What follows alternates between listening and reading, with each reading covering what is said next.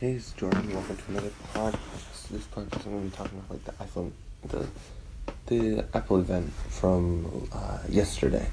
They announced I didn't watch the entire thing. I started towards the end of the iPhone 8, and I was able to watch the entire keynote for the iPhone X or 10. But yeah, I heard they announced an Apple TV with 4K. I need to watch the keynote today sometime. They announced a Apple Watch, which has cellular, so you don't need your phone when you go running and you get a text, or use Apple Music, or use the phone, browse Twitter, I guess, is another one, and then my favorites were the iPhone 8 Plus, and the X. So I'm definitely going to get the 8 Plus. Some of the new features has wireless charging. So excited for that. Has the True Tone display that the iPad Pro 10.9 inch one has, which is cool. The one thing that I wish they didn't do is they made the display the same display as since the iPhone 6 with the iPhone 8. They could have made it a little bit thinner like they did with the iPhone X, which I will talk about in a few seconds. But yeah, so the iPhone X is or the iPhone 10, and I keep calling it X, even though in my mind I know it's the iPhone 10.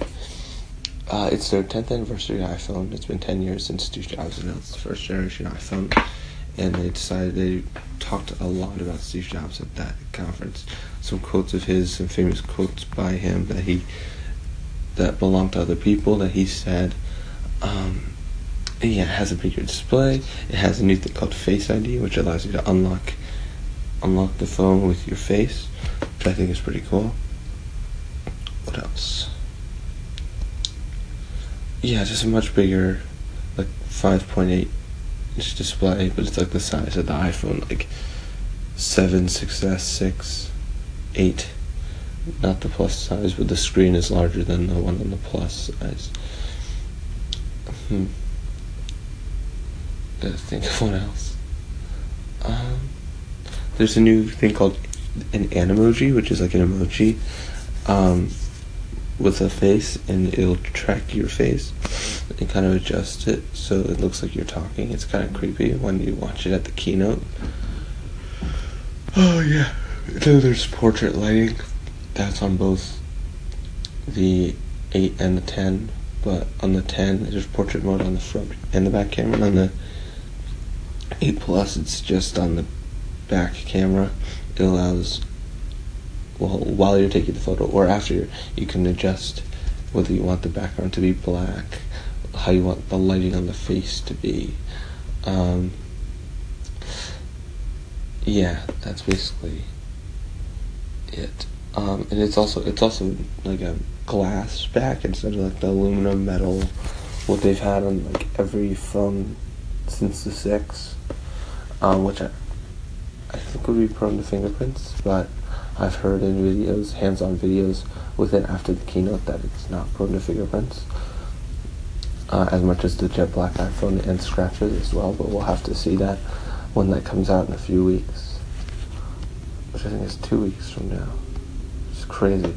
I'm going home I'm in college now. I'm hoping to go home during Columbus Day, which is October 9th, and hopefully they'll have it in stock in Verizon. I don't know what color I get. I'm just thinking about getting the black color, but to be honest, I'll probably get any color. I don't mind the white. I was thinking about that a little while ago, or the gold. I've had the gold iPhone 5S for a little while. It's a nice color. But yeah, that's about it for this podcast. Oh yeah, by the way, I think the Gold Master for every software is out now, and the update for it I think comes out Friday or sometime next week. Whatever, that's it. Hope you enjoyed. Make sure to favorite the podcast, share the podcast with your friends, and I will catch you in the next one.